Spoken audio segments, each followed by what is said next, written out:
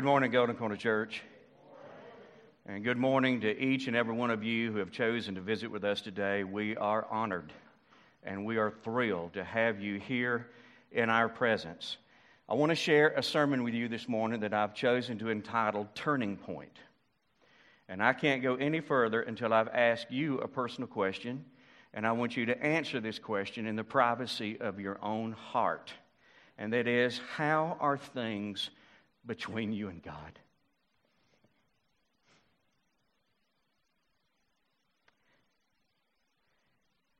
I'm going to tell you now,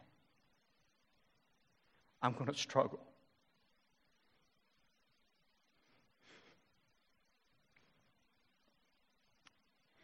I feel such a strong, overwhelming sense of God's presence in this room.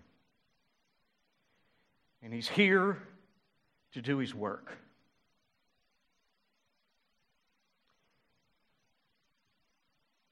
How are things between you and God? I know what some of you are thinking, Ronnie, we're in church. That ought to speak for itself, shouldn't it?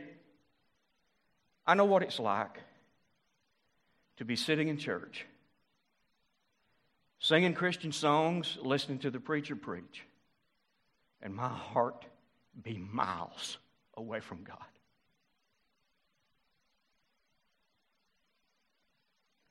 So I'm asking you, how are things between you and God? Would you describe your relationship with Him as close and getting closer, or distant and getting further away? And how can I know, you ask? Well, I want to encourage you to answer the following questions honestly. Do you love God? I know the answer that every one of us would give right off the bat. The answer would be, well, of course we do. Do you love Him as the Bible says we should love Him? With all your heart, soul, strength, and mind. Does He mean more to you, really, than anyone else? Or anything else? Do you still make time to just sit and visit with Him? Look at me. That's just Scott Lee walking across the back of the building. The question is this: do you still make time to just sit and visit with Him?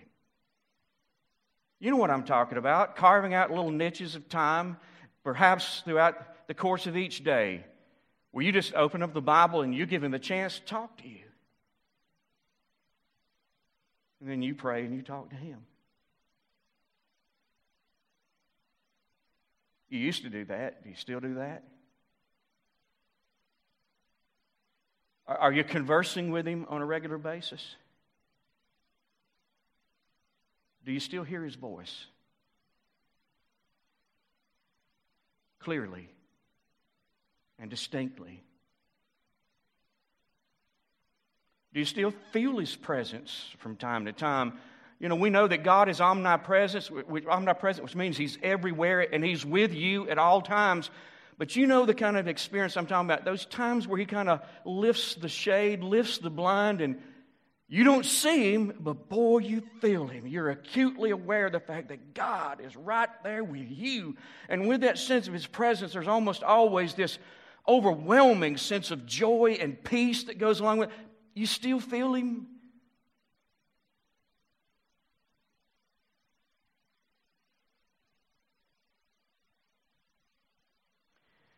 Is your mind ever just kind of pleasantly preoccupied with thoughts about God? Just little things He's done for you, or big things He's done for you and your family, things that maybe He said to you in time past, and you just get so caught away in those thoughts, and next thing you know, you're praising Him. You're just going, thank you. Thank you. You are so gracious. You are so merciful. You are so patient. You are so loving. You just kind of explode into praise. Is pleasing Him still your life's ambition? And maybe instead of exploding into praise to Him, you're exploding into praise in front of others about Him. You just can't help talking about Him.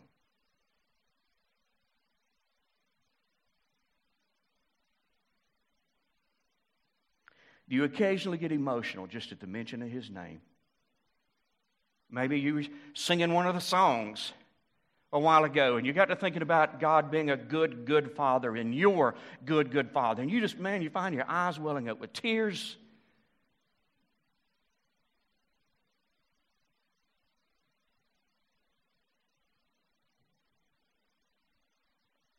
How'd you do? Would you say you're close and getting closer? Or distant and growing further apart? For those of you who are growing distant from God, how do you think God feels about this distance that's developing between the two of you? Knowing that He gave me something He wanted to say to you this morning, what are you anticipating that He would want to say to you? You know what some of you are thinking? Some of you have already drawn your toes up in your shoes. You're thinking, here it comes. Because you're assuming, I know what God would want to say to me. The condition of my relationship with Him and what's happening between the two of us, I know God wants to tell me this morning how ashamed He is of me for allowing this to happen. I know that's what it is. I know that God is wanting to tell me how disappointed He is in me and the decisions that I've made that resulted in this distance. I know that God is wanting to tell me how angry He is with me because He died so that we could have this relationship, and He pursues me. And I'm not pursuing Him. I know He's frustrated with me, Ronnie, and I know He wants to tell me that. Really? I don't think that's what God wants to say to you. That's not what He has to say to you at all.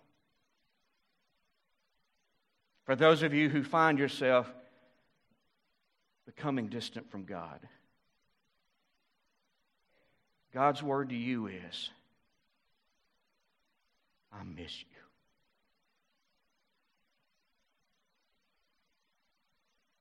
I sure do miss you. And I wish you would turn around and just come back to me. You ask, Ronnie, where are you getting all this at? I'm getting it from a story found in the New Testament book of Luke, chapter number 15. And I'm going to tell you the story. And to do that, let me set the stage and tell you a little of what's happening. Whenever Jesus would teach, lots of people who were far from God would come to hear what He had to say.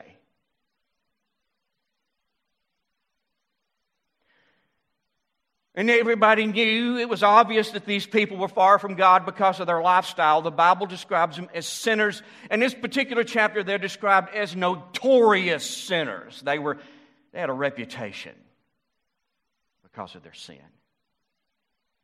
And then sprinkled in among these people who were far from God, there was a religious group.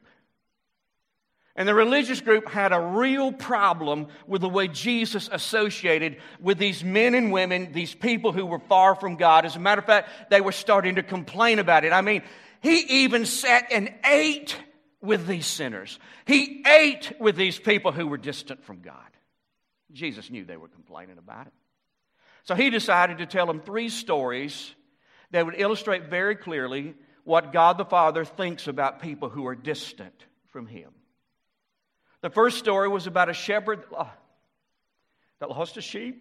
The second story was about a woman who lost a coin. And the third story was about a father who lost a son. And that's the story I want to tell you. Jesus said there was a father who had 2 boys. This was a good man. I think it'd be safe to say he was a godly man. And it was obvious he was a very wealthy man. One day his younger son came to me and said, Dad, I want my share of your inheritance now. Now, guys, that's an odd request. It wasn't typical. It was typical that the children got their share of the inheritance after the parent died. In essence, what he said to his father was, Dad, I'm tired of waiting on you to die. Tired of it. I want what's coming to me now. In other words, he was kind of saying to his dad, let's just go ahead and operate as though you were dead.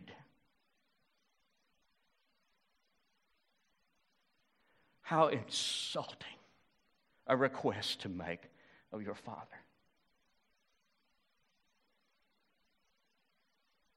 How do you think the dad would react? You think he flew mad? And said, what are you talking about? How dare you? How dare you make such a request of me? Do you think he kind of folded his arms and said, over my dead body, young man? Well, you know what he did? He gathered together the cash equivalent to the value of 1/3 of his estate. And he just gave it to him. He gave him what he asked for. Now, why do you think the son would make such a request of his dad? Well, in 2 or 3 days, everybody knew. This young man packed up all of his things, including this large amount of cash, and he moved out of his father's house. And that wasn't enough. He moved out of town. And that wasn't even enough. The Bible said he relocated to a distant country. He couldn't get far enough away from his dad. Oh, you want to talk about an insult? You know what he was essentially saying to his father? Listen, I want your money, and I want the lifestyle it will bring me and the things I can get with it more than I want you. And more than I want a relationship with you.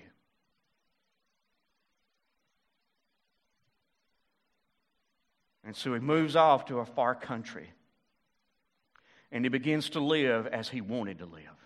He didn't have to worry about daddy. He didn't have to worry about daddy's God. He didn't have to worry about daddy's rules. He didn't have to try to adhere to daddy's lifestyle. He was free to do as he pleased. And the Bible said he began to live wildly.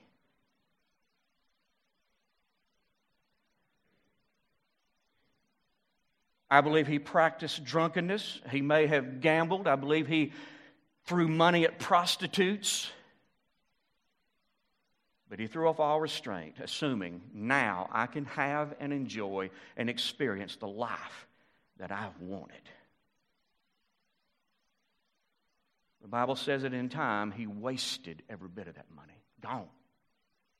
He didn't buy land. He didn't buy a house. He didn't put any in the stock market. He didn't give any to charitable organizations. He wasted every bit of it on sin. One day he had to reach for his wallet to make a purchase, and he opened up the wallet to discover, I've got nothing left. It's all gone. Now, something had been happening while he's on this, sinful rampage. The region he's living in is experiencing a severe famine. They are in serious economic times. He's got to get a job. But jobs were scarce. He finally convinces a farmer to hire him, and the farmer does. Not to keep his books, not to drive the tractor and plow and bush hog, not to work in the shop maintaining all the farm equipment. He is hired at the most base entry-level position on the farm. He is hired to feed the pigs. And for a Jewish man, it got no lower than that. The Bible says that when he would take the food out to the pigs and throw it down in front of them, that he was so hungry, he would think to himself, if I could digest that, I'd eat it. And one day while standing there alone, he had made no friends. By his choice, he was far removed from his family. He is alone and he is hungry. The Bible says he's at his lowest point. You couldn't get any lower. He had an awakening. You know what the Bible said? It said he came to his senses. And this is what he thought. Things didn't work out better for me. Things didn't work out as I had planned.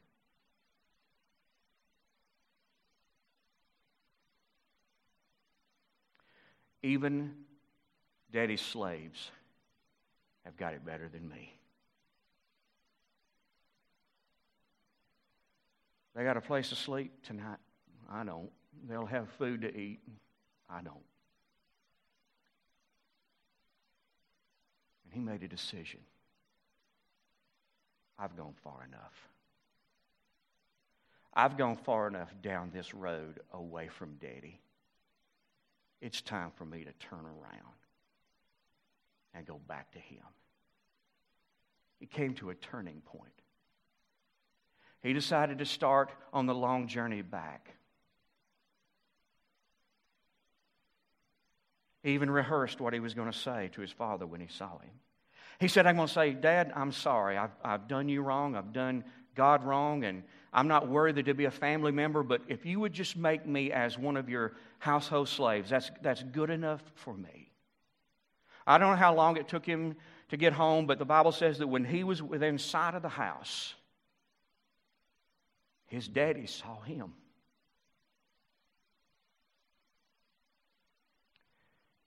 You know why I think he saw him? I think he'd been looking for him. I believe that every day, this is just Hodgeology, but I believe that every day his dad would take his position on the porch and he would look down the road, the same road his boy disappeared from. And I believe he would watch the horizon, anticipating, longing for, wanting that boy to come back home. And so when he stepped inside, the dad saw him. First thing. How do you think he would respond? You think he threw his arms up like this and went, uh-huh. I knew it. I knew it wouldn't work out.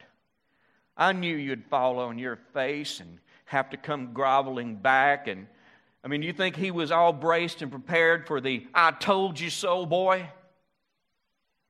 The Bible says that the dad jumped up and began to run to the boy. Said he was filled with compassion and love, and he embraced this filthy, nasty son of his, and he kissed him.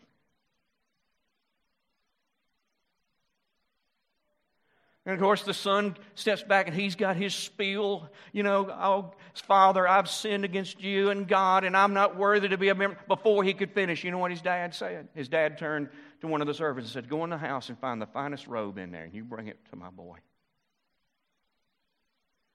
And while you're at it, you bring one of the rings down to put on his finger. Probably had the family seal on it. And he said, bring him a pair of sandals for his feet. Now, I want you to understand what's going on here. The Father's not only forgiving him,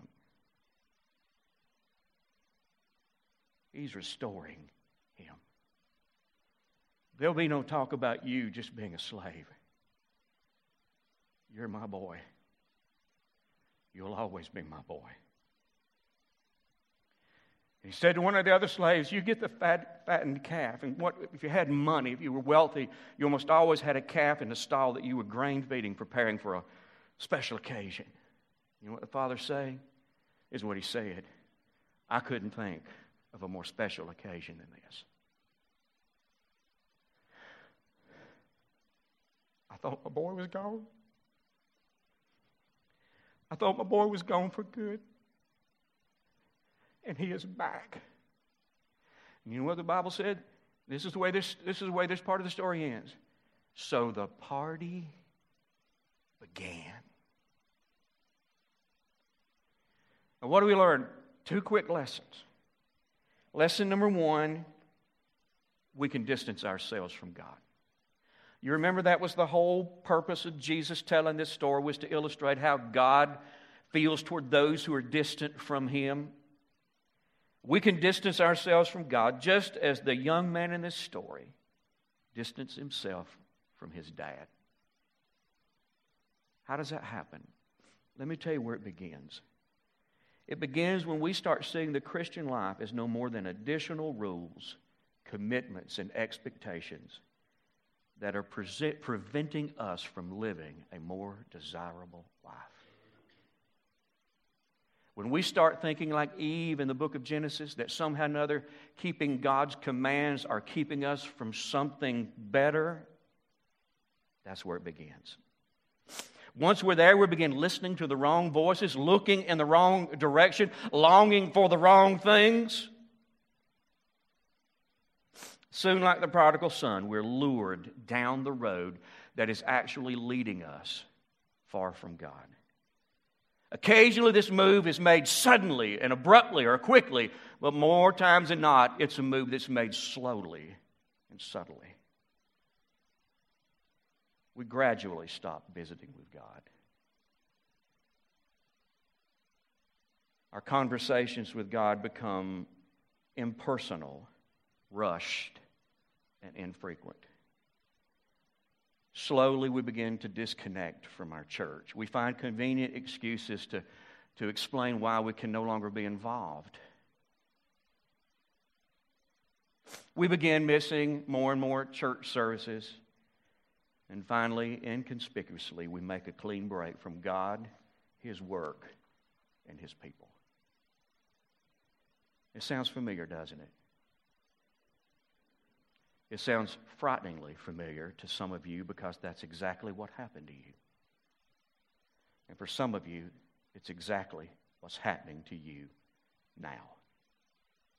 Second lesson, the road away from God never leads us where we want to go.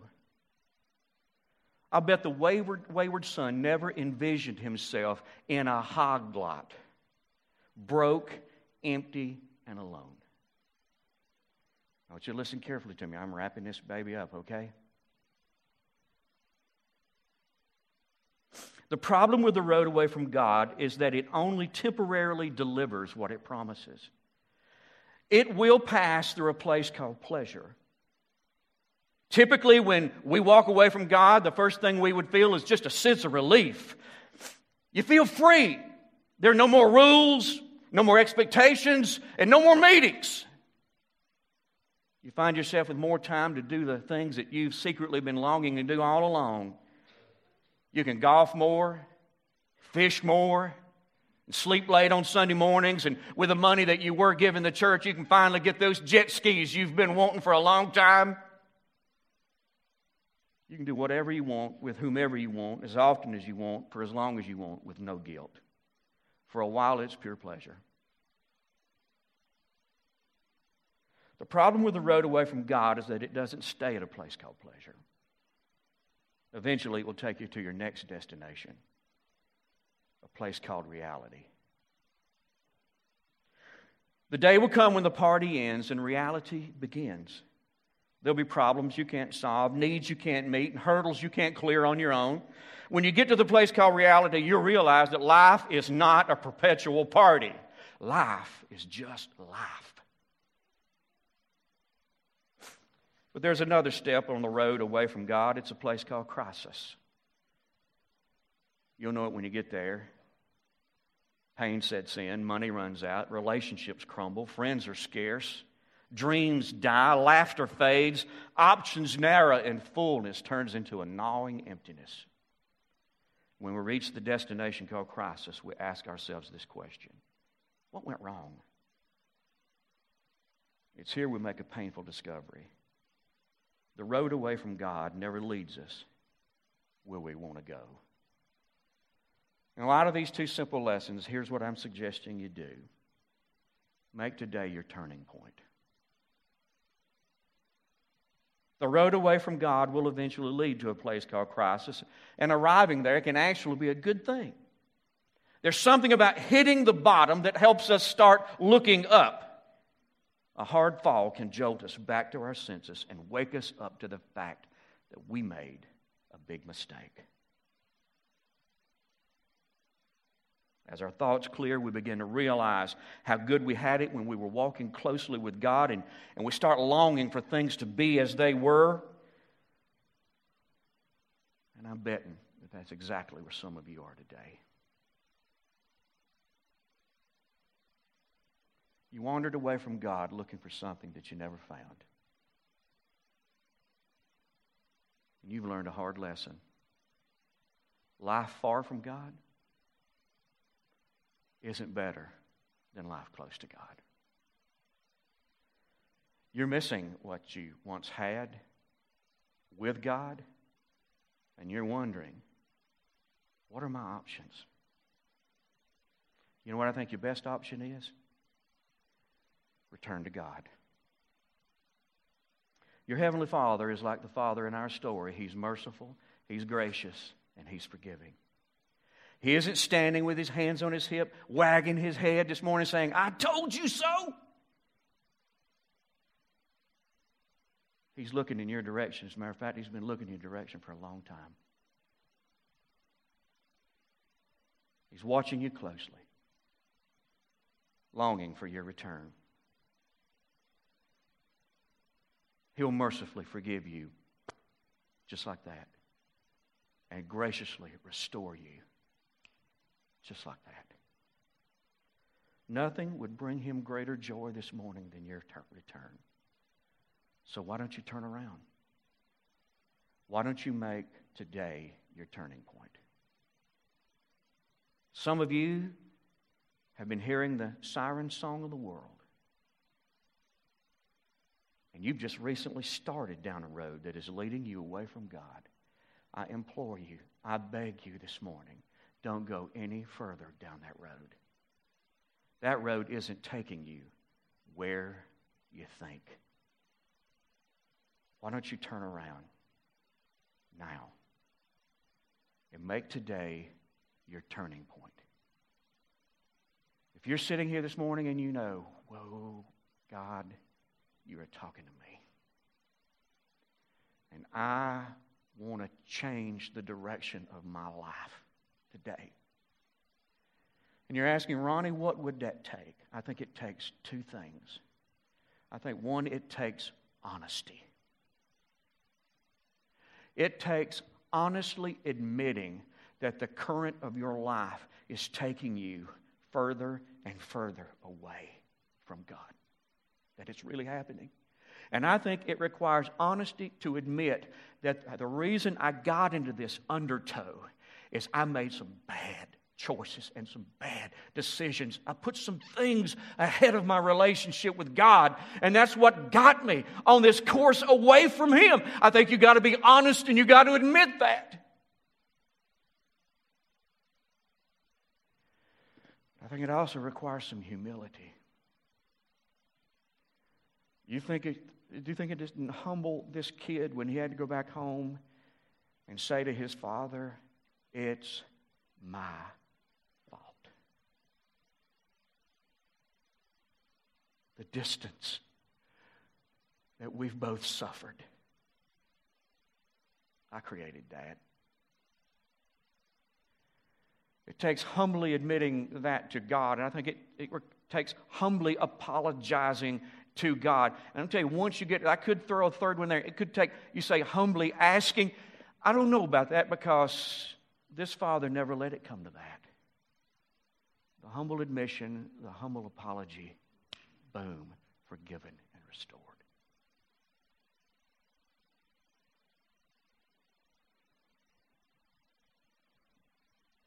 I'm going to ask that everybody here bow their heads and close their eyes. Please, let's create just a private moment. We got plenty of time.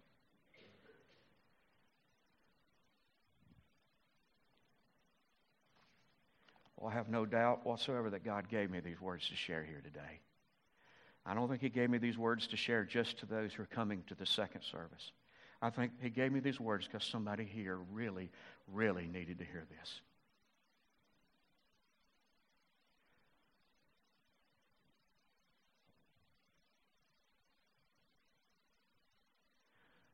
Am I talking to you?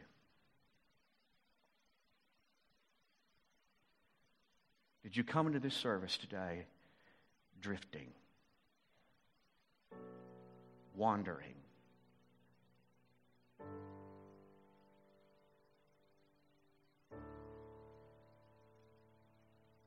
And now that you've had a chance to kind of get your bearings, you see that the path you've chosen in life is taking you further and further away from God.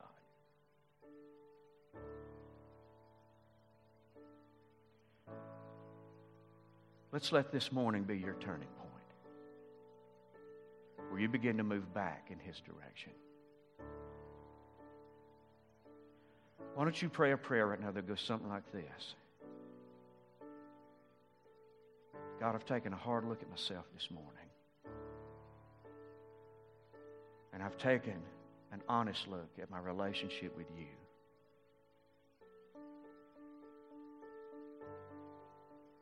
I don't like the direction my life is going.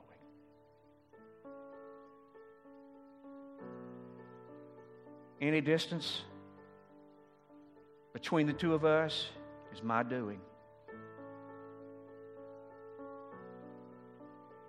I apologize to you, Lord, for putting some things ahead of you. I apologize for letting it come to this, but I thank you for bringing this to my attention. You help me leave here today, Lord, and pursue you with all my heart and all my soul and all my strength. Because what I need is not more things and not greater accomplishments. God, I need you.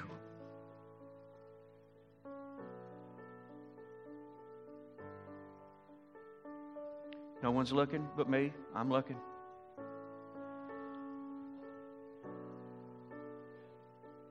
You just prayed that prayer with me, and man, today, you have made today your turning point. I'm going to ask you to do something.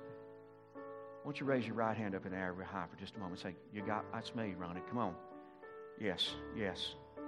Yes, yes, yes. Yes, sir. Yes. Anybody else? Yes.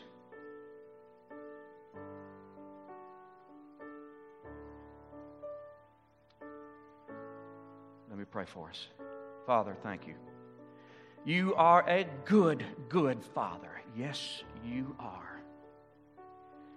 Lord, a loving Father, a patient Father, a forgiving Father. And God, thank you for being a Father that pursues us even at times in our life we're no longer pursuing you.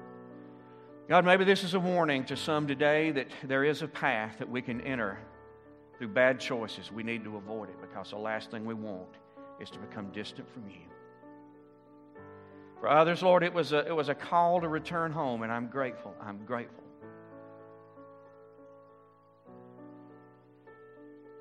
I pray that you will bless these people greatly. In the name of Jesus, we pray together. Amen. Thank you so much.